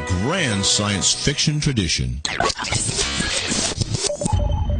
You're in the Paracast with Gene Steinberg and David Biedney. You never know what's going to happen next. Just a reminder, if you're new to the show, visit our website at www.theparacast.com. That's www.theparacast.com. There you can download past episodes of the show, check out our message boards, and if you have a question or a comment, write us at news@theparacast.com. That's news@theparacast.com. You're in the Paracast with Gene Steinberg and David Biedney, premiering, in addition to our internet digs, on KLAV Radio AM in Las Vegas, Nevada. So we've come to Earth, sort of, if you assume we're now on Earth, and we're talking about some very incredible UFO cases with Stanton Friedman, nuclear physicist, UFO investigator. Go to StantonFriedman.com for more. So we're talking about more planes going up after UFOs, fewer planes coming back. All right, this is frightening. Yeah, it is frightening, and I now list that as a sixth reason why the government doesn't want to tell us what it knows, and I'm really looking forward. I expect it in the mail. I was gone this past week, but it isn't here yet. Tim Good of England has a new book out, Need to Know. He talks about airplanes that disappeared. And I mentioned crashes. 3 pilots, each with more than 100 missions in Korea, came back to the United States in the early 50s and crashed. And terms in the New York Times, if you go to look at their crash reports, you'll find terms like disintegrated, disappeared.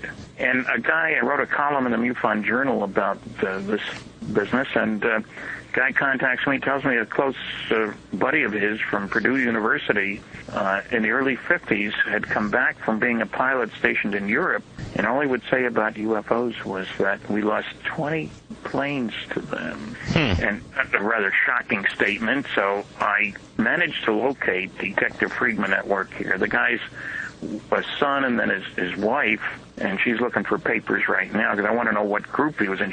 He had said something to her about it. So that's scary business. But, why would a pilot who's evaded MiGs, 100 missions in Korea, and MiGs weren't bad airplanes, incidentally, come back and crash? 3 of them do that? That's a little remarkable. So there's a lot going on that's just beneath the surface. In Frank's book, Shoot Them Down, it should be out in a limited edition before the end of the year and then full-blown next year. Lots of visuals. He's done so much work on this case. We're talking here, and let's get this straight, that are we trying to really fire at these craft or whatever? Is that what we're trying to do? We're trying to shoot down the flying saucer.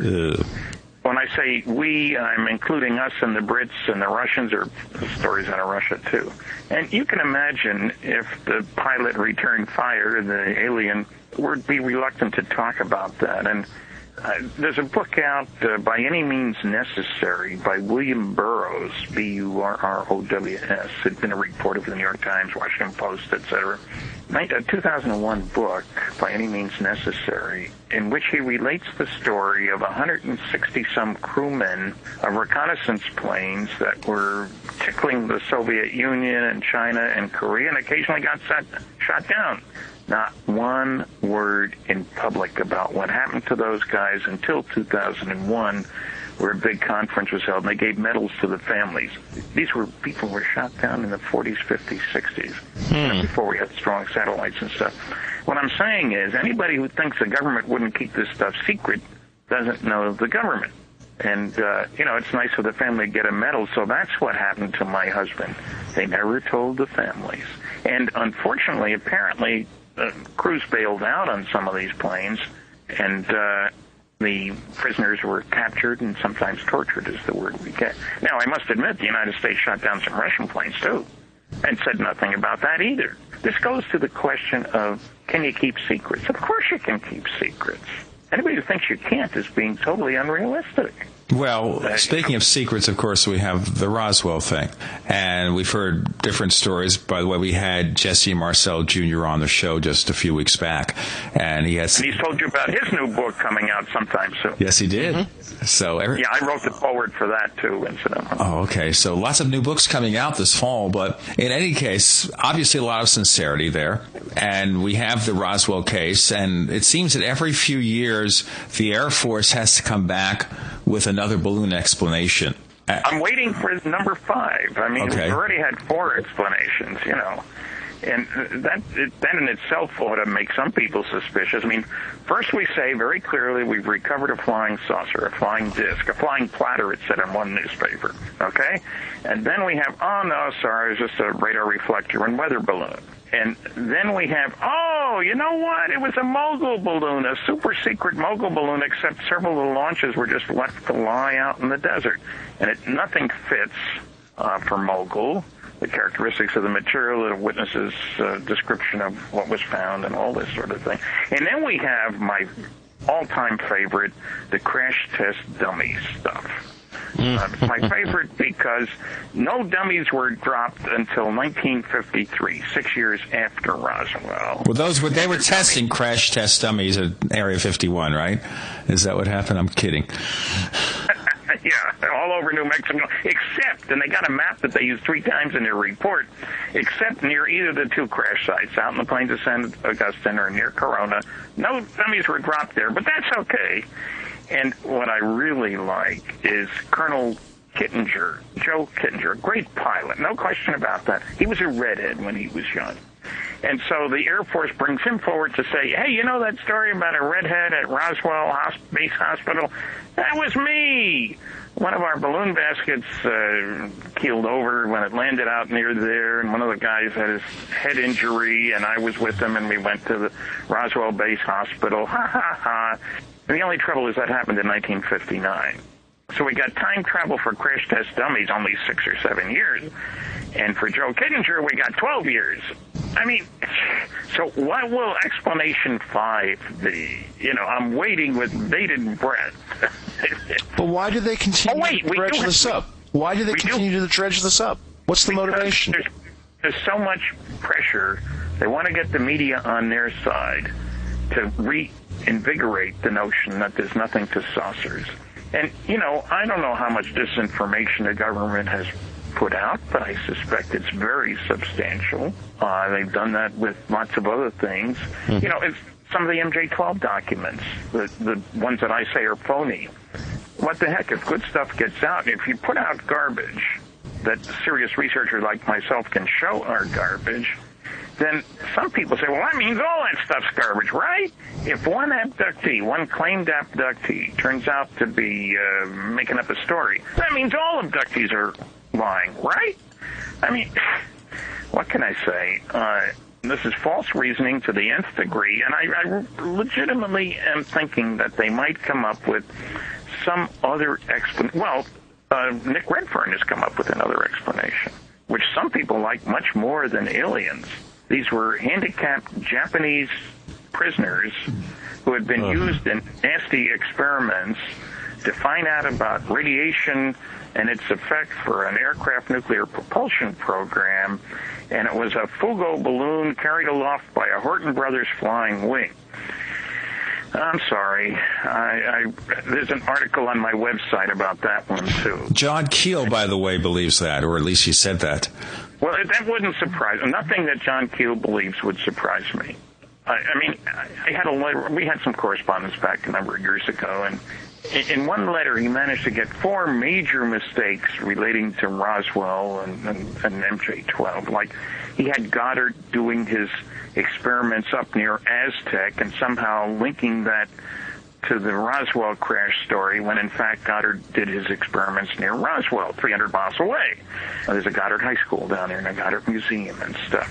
He said that I was totally wrong when I said plutonium was manufactured for use in nuclear weapons. Well, I don't know what he thinks it was used for, but that was the reason we spent all that dough.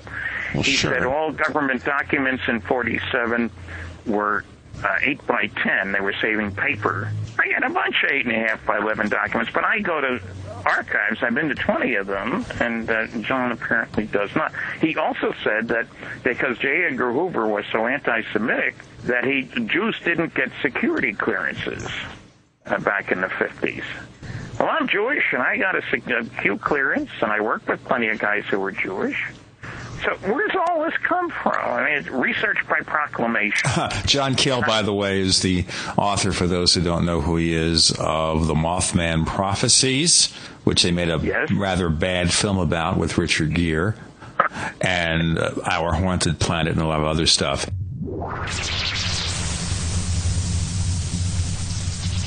We want to hear from you. If you have a comment or question about the Paracast, send it to news@theparacast.com. That's news@theparacast.com. And don't forget to visit our forums where you can talk to fellow listeners and Gene and Data. Just go to theparacast.com and click on the forum links. That's the forum links at theparacast.com.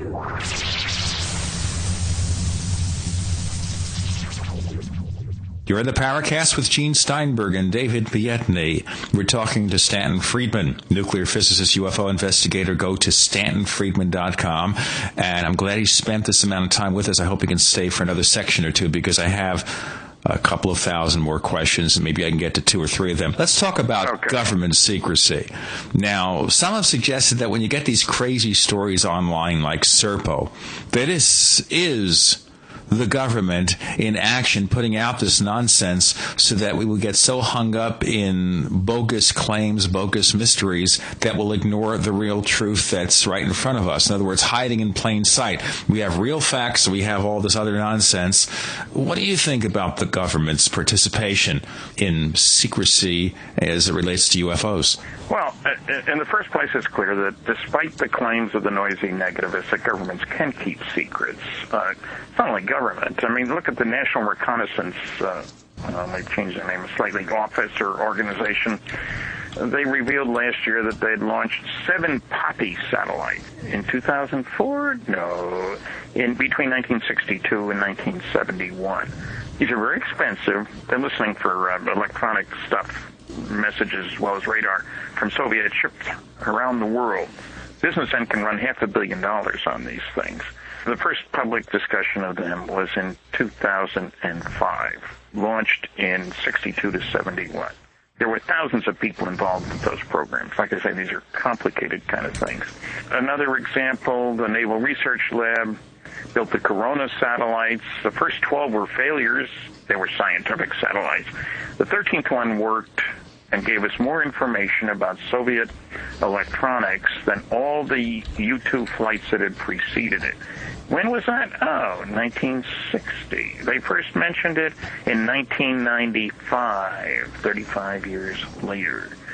The Manhattan Project involved 60,000 people. Most of them had no idea what they were working on. You know, move the dial this way or the handle this way when the dial shows that kind of thing. So governments can keep secrets, those 160-some airmen that I mentioned. And it is the job of government to put out cover stories. First atomic bomb test was seen 100 miles away. Ammunition dump had blown up. Fortunately, nobody was injured. That's what they said. I've got the newspaper articles, you know. So things like that happen all the time. We put out all kinds of disinformation during World War II. We even had the Brits put together, they had a body of somebody who had died. In his uniform, they put some phonied up letters and stuff. They made it seem real great, and they dropped the body off near Spain, where they knew the Germans would get it because Spanish and Germans were working together. And it's strongly implied, not explicitly, but a clever intelligence analyst would figure it out, that the invasion of Europe would take place at Calais. And that was part of a larger deception. They turned spies who were sending back messages implying the same thing. And even built wooden tanks and wooden structures where it looked like General Patton up north was going to attack Calais. Now, who cares? Well, As it happens, Hitler believed the disinformation, and when the generals, when Normandy landing took place, wanted him to send in the reserves. Oh, no, we can't do that. That's not the real landing. The real landing is going to be up here at Calais. We got to hold these reserves back. They think they can fool us. What can I say? Thank goodness disinformation worked. And so, disinformation is part of the picture. It wouldn't surprise me if the Serpo stuff, sometimes it's blatant, like the crash test dummies and all that stuff. The 6-foot-tall dummies who weighed 175 pounds, who somehow morphed into 3.5, 4-foot-tall aliens. That's a pretty neat trick. But sometimes it's much more subtle than that. And it's part of the game that's being played. I went to the University of New Brunswick Library. It's a mile from the house.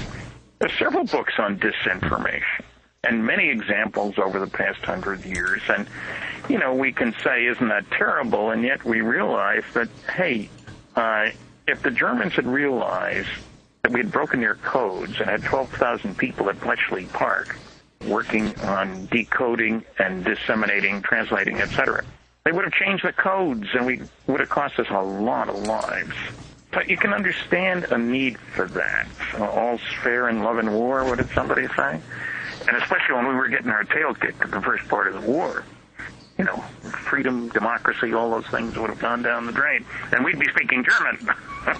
So, of course, Stanton, the conspiracy theorists would probably point out that, well, it's not like the government was keeping it secret. All of these things are under the auspices of a secret government that lives underneath of the regular government. The hole just keeps getting deeper and deeper the more you dig. Well, yeah, certainly, secret government is a nice phrase, isn't it? It conjures up all kinds of things, a pseudo-president. Well, that's what we have now. Oh, no, sorry. No, many of us would agree with you on that, Stan, so that sounds more realistic than a lot of what we're talking about. No, look, in a sense, there is a secret government just from the very fact that the black budget is estimated, it's not under direct congressional control, right, is estimated to be between, $30 and $50 billion a year. Now, I don't know about you, but that's a lot of money to me anyway. Oh, yeah. More than I make in a year, for sure. And so if Congress doesn't know where the money is going, in a sense, there is a lot of secrecy going on beneath the surface. On the other hand, I certainly expect that groups like Majestic 12, which name has undoubtedly been changed, especially since my first book came out, of course, Top Secret Magic, first book about it. But what I'm trying to say is that this information is part of the game. And for people who wonder about such things, let's face it, there is no way to tell your friends without telling your enemies. And anybody who thinks the United States doesn't have enemies is living in a dream world. We've got them all over now more than ever, I would say. Mm-hmm.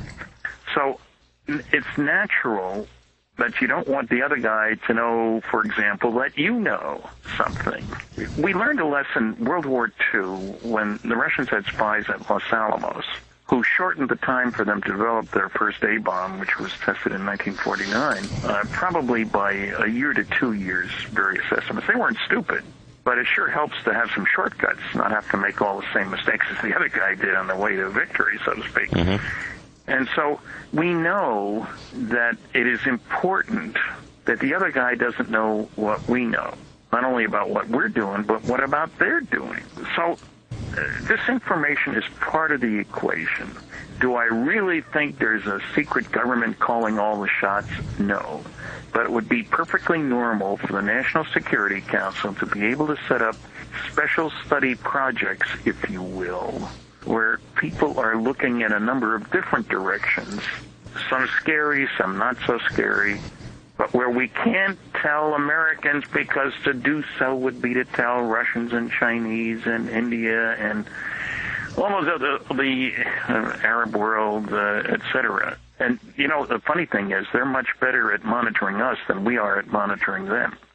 That's a scary thought. Well, it's true, though. I mean, look around. I was, where was I? At the airport. Here in Fredericton, New Brunswick, population 50,000.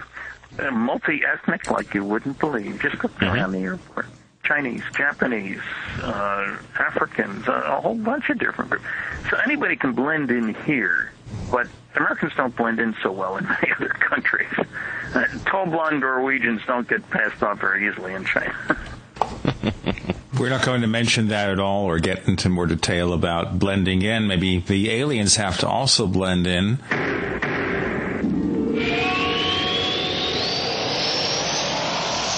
You are about to enter another dimension. A dimension not only of sight and sound, but of mind.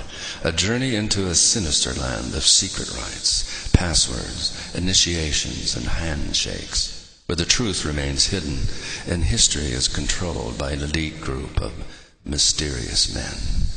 Imagine, if you will, that I'm holding a book in my hands that explains this secret history, and that the name of this book is Conspiracies and Secret Societies, the Complete Dossier. Here is described centuries of dark dealing, lies, murder, mayhem, and cover-ups in the pursuit of unimaginable money and power. My name is Brad Steiger, and the stories you are about to read may have actually happened at the signpost up ahead. Your next stop, Conspiracies and Secret Societies, the Complete Dossier. You're in the Paracast with Gene Steinberg and David Biedny. You never know what's going to happen next.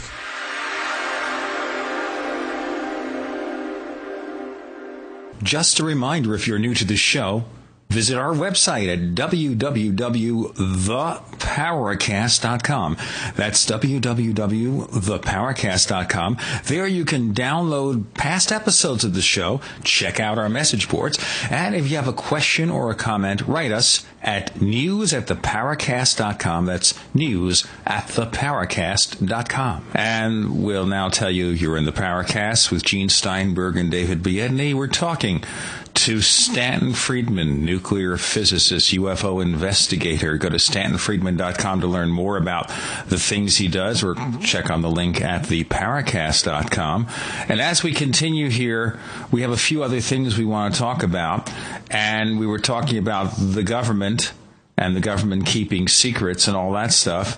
So what does the government know? Has the government talked to the aliens yet? Maybe they don't have a secret program with Serpo, but how much do they know? I don't know. I really don't know. I wish I did. But we got to be careful with the use of the term government. That implies that everybody who works for the government knows everything the government is doing, and nothing could be further from the truth. The need-to-know concept, that's the title of Tim Good's book, Need to Know, is paramount when it comes to security. You can have an appropriate security clearance, let's say a secret clearance or even a top secret clearance. That does not give you access to everything that's secret or top secret. You have to be certified as approved for access to a particular program. And so are there small groups of people who know a great deal that we don't know anything about? I think so. One of the interesting things about the Majestic 12 group was that none of those people, the members, the original 13 that we know about from the Eisenhower briefing document, are elected officials, were elected officials. They were people who didn't have to run for election. They didn't have to speak out publicly about all kinds of things and put up with press conferences and all that sort of stuff. There were people who had authority to do things. General Nathan Twining, was head of the Air Materiel Command. He had his own airplane, one of the converted B-17 from the war.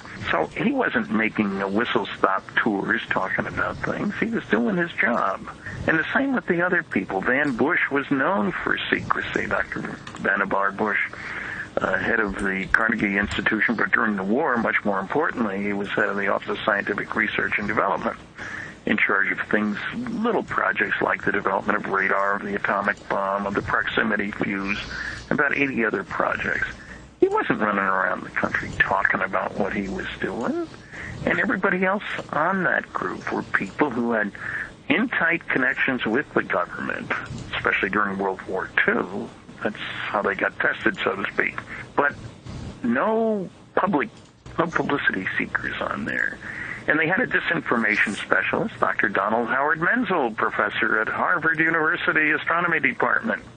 And some people get mad at me when I say he led a double life. Well, nobody knew until I found it by getting permission from 3 different people to see his papers at Harvard Archives, that he spent decades working for the National Security Agency. They had a top-secret clearance with the Central Intelligence Agency, that he taught cryptography. Here was a man who was up to his ears in classified work for the government about which nobody knew. It isn't mentioned in an appreciation of him 8 pages after his death in the 70s in Sky and Telescope. There was a 100th anniversary of his birth celebration, going through all the wonderful things he'd done in astronomy and stuff. Not one word about his post-World War II activities for the government. Yet in retirement, he earned more money from those activities than he did from his Harvard pension. So, these were people who could keep secrets, who didn't need to be out in the public eye for the secrets they knew. They may be out there for something else. He wrote 3 anti-UFO books talking about disinformation. I think that was his assignment. He'd also written science fiction, the only one of the 12 who had. So well-suited to putting out garbage. And he did, lots of it. Some of it much poorer physics than he knew better than that. Well, then it gets really strange, Stanton, when we start bringing in names like Philip Corso and the whole potential connection to private industry, where things really get murky. And, I read your review of Corso's book, and like you, was very interested to do some research into the actual timelines of some of these technologies that were claimed to be repurposing of alien technology, and not a lot of that makes a whole lot of sense. You're right. As you know, that's one of many articles on my website. And one that particularly grates me is talking about the chips for, what do you call the big chips, the super chips? Integrated circuits. Integrated circuits, yeah. The guy won a Nobel Prize for work he did in 1958 on those. Now, that was 2 years before Corso became part of the staff under General Trudeau at the Pentagon. Now, the Foreign Technology Group only had 2 people in it. He was the junior officer at the beginning anyway. So he's taking credit for work, sifting it into industry that was done 2 years before he even got there. I have trouble with that. And I recognize that he was an old man at the end there, and that he was not in good health. And, why he signed a sworn statement that he'd been a member of the National Security Council when he never was, I don't know. Probably would have signed anything put in front of him, but I contacted the Eisenhower Library and was able to show that, no, he not only wasn't a member, but he never attended a meeting of it. And so I don't understand Corso. Maybe wanted to leave a legacy for his kids. Maybe there was a deal, supposedly 5 books and movies about, what was it, I Worked with Giants, something like that, about his work in the intelligence community. I mean, here's a guy, Corso says that J. Edgar Hoover was a buddy of his, and Hoover, the FBI files say Corso was a rat. I mean, that's kind of a conflict, isn't it? Seems so to me. So we, people in the field, put out our own share, I guess, of disinformation without even the government half trying. Well, what about Corso? Was he a disinformation artist then? Maybe he was part of the program to bring out that book and let everybody argue about, as we're doing right now, about whether what he said was true or not. And in the end, it had nothing to do with what was really going on. I think we're talking more about an ego problem than we are about a disinformation problem. I think he had alienated a lot of people. He was big on the Korean War prisoners being carted away by the Russians, which maybe they were. But he was a publicity seeker. And I think in his last years, generals don't like to be forgotten. He wasn't even a full colonel until he got out of the military. He was a lieutenant colonel, which other people who've been in the military have strongly said, hey, that tells you something, Stan. Only a few become colonels. The really top guys do. Lots of lieutenant colonels around.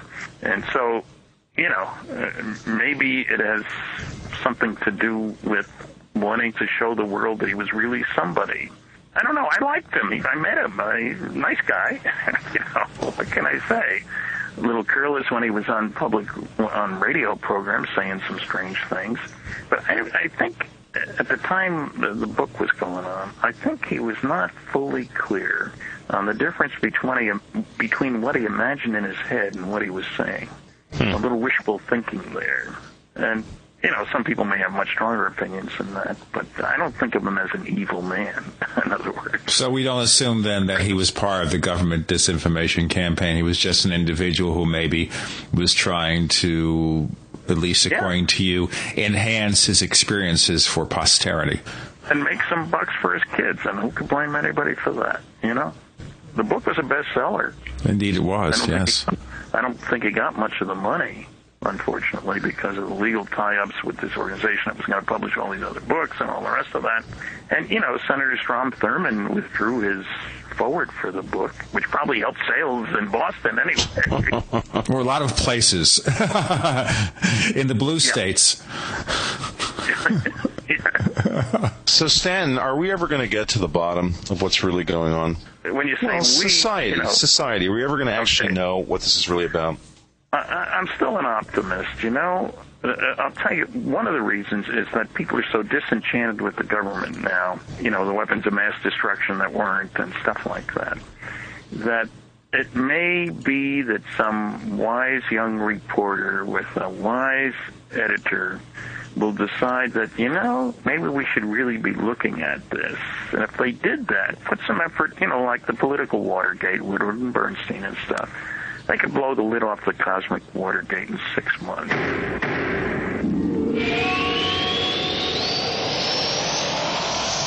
For 58 years, Fate has provided true reports of the strange and unknown.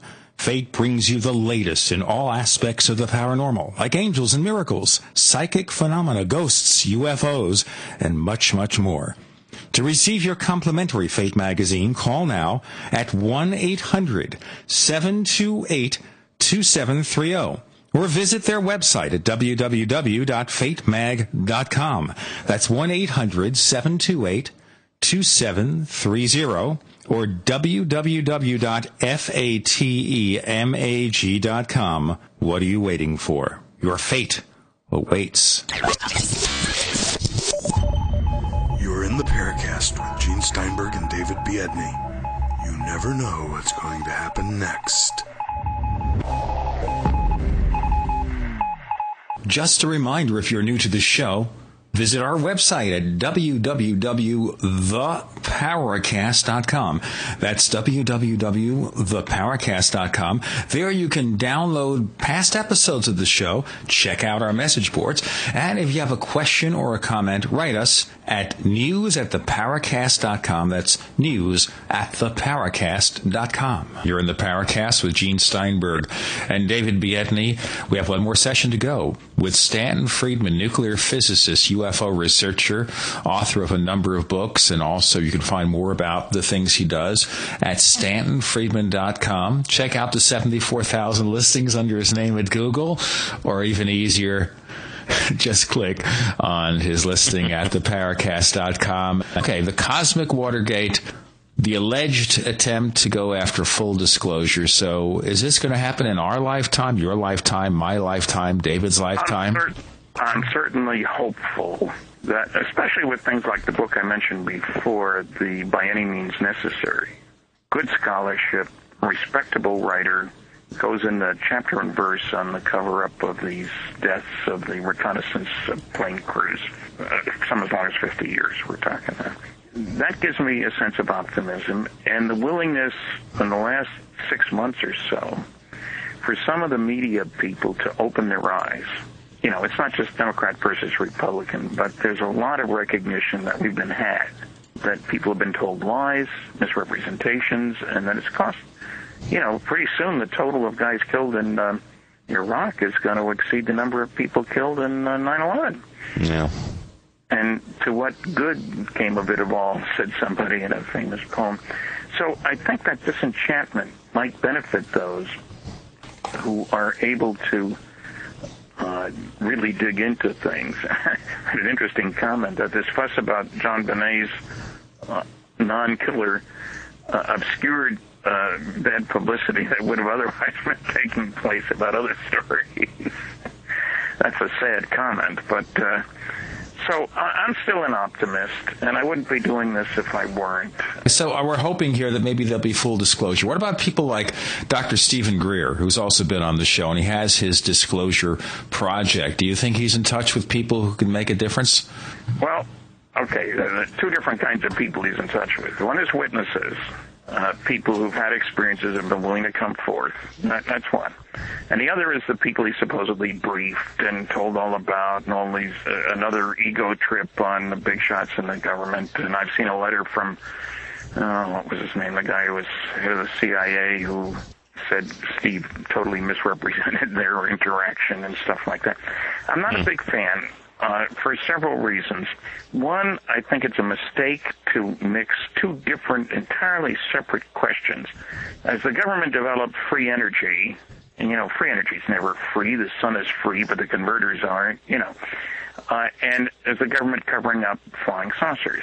And I have no idea why one would want to merge these two questions, because he's never provided evidence for the free energy. He's talked about it, says he has, but he hasn't provided any evidence. Second, he hasn't done a good job, early on at least, of vetting the people that he brings forward. Checking on their backgrounds and stuff. He's willing to accept anybody who came forward with a story. That's not good policy, because one rotten apple spoils the bushel. Third, he didn't use the government's own documents to do either of two things. One, to make the case that some UFOs are alien spacecraft, things like Blue Book Special Report 14, the Condon study, and the congressional hearings. And he didn't use the blacked out, whited out NSA, CIA documents to establish the cover-up. And I think those are serious mistakes, because the press likes more than people just talking.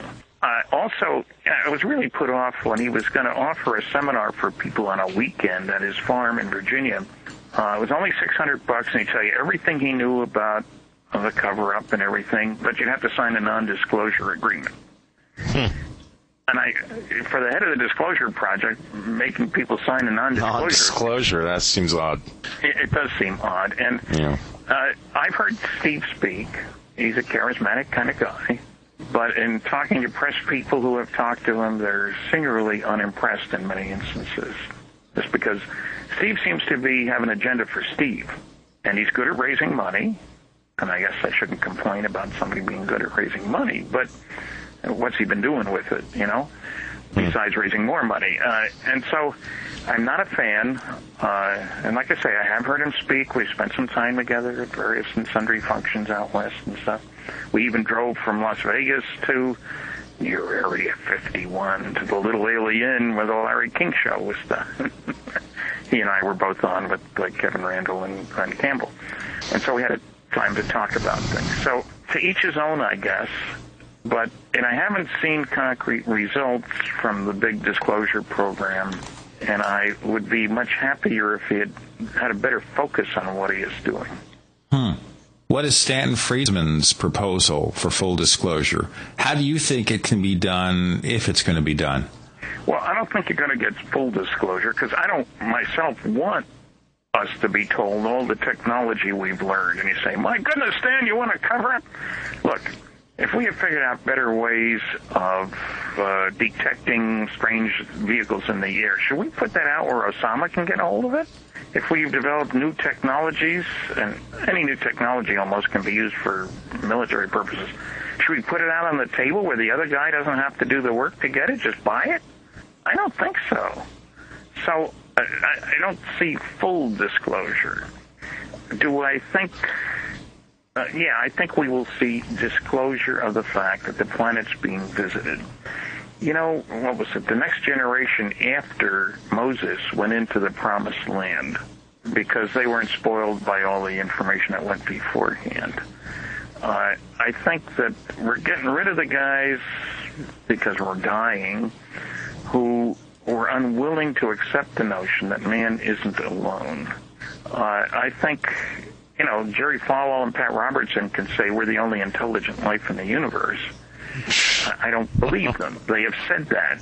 They are good friends in high places, But the attitude, I think, is changing sort of year by year. I'm reminded of desegregation in the South. The places where it worked best, where you desegregated schools, grade 1 this year, grade 1 and 2 next year, grade 1, 2, and 3 the next year, you're not trying to work on those people who've been around all the time who are probably impossible to change their views. You work on the new generation. You know, and you could say that's what Hitler did, too. Give him the Hitler to hear about the old people. But so I'm saying that today's young people have no problem at all with the notion of there being life all over the place out there. I'm always getting told, hey, with such a big universe, how could we be the only ones? So things are getting ready, if you will, for a more open approach on the subject, I think. And I think we can handle it. And there are implications for religion, let's face it. Look how much trouble in the world today is a result of religion. And I'm not just talking about Islam, but, all religion. Yeah, all dogmatic thought seems to be more destructive than it is constructive in the final analysis. Yes. Yeah, and that scares me. You know, it's not as if the world doesn't have other problems to worry about. You may have noticed we've got some difficulties going on out there. Just a few. So I'm still an optimist, and I think if I can find that one journalist who wants a Pulitzer Prize, come on aboard, buddy. Check my website. It's got my email address, fsphys@rogers.com. Let's see what we can do together. Hey, why don't you tell our listeners what else we can find on your website and what you got coming out in the next few months? Well, one thing that I like on there, I've got a comment about Susan Clancy's book about abductions, terrible book, and I say so and why. I've got a paper, Government UFO Lies, which is a good place for a reporter to start. I enumerate numerous such lies. I have a list of papers, a whole bunch of MUFON papers and others. I have a specials page where you can get Top Secret Magic and Crash at Corona and my CD-ROM UFOs, The Real Story. A $45 value for $35, including shipping and handling.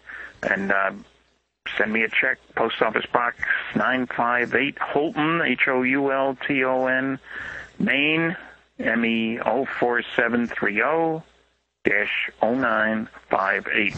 Incidentally, Friedman is Friedman, same as two Nobel Prize winners, but it matters if you go to look up my website, www.stantonfriedman.com. So there's a big choice. You know, it depends where you're at. People say, what's the best thing for me to read? I said, I don't know what you know. How can I tell you? And forthcoming in the near future will be Shoot Them Down by Frank Fascino, Feschino Jr., and I wrote the foreword and the epilogue. The book Captured, an Insider's Look at the Betty and Barney Hill case by Kathy Marden, Marden, very active with MUFON and myself, and Dr. Jesse Mars, Dr. Colonel, which do you put first? I don't know. Is it Colonel Doctor or Dr. Colonel? Jesse Marcel Jr. The book is Roswell. It Really Happened. And there is one super guy, incidentally. Absolutely. Thank you very much for joining us. Thank you for joining us, Stanton Friedman, on the Paracast.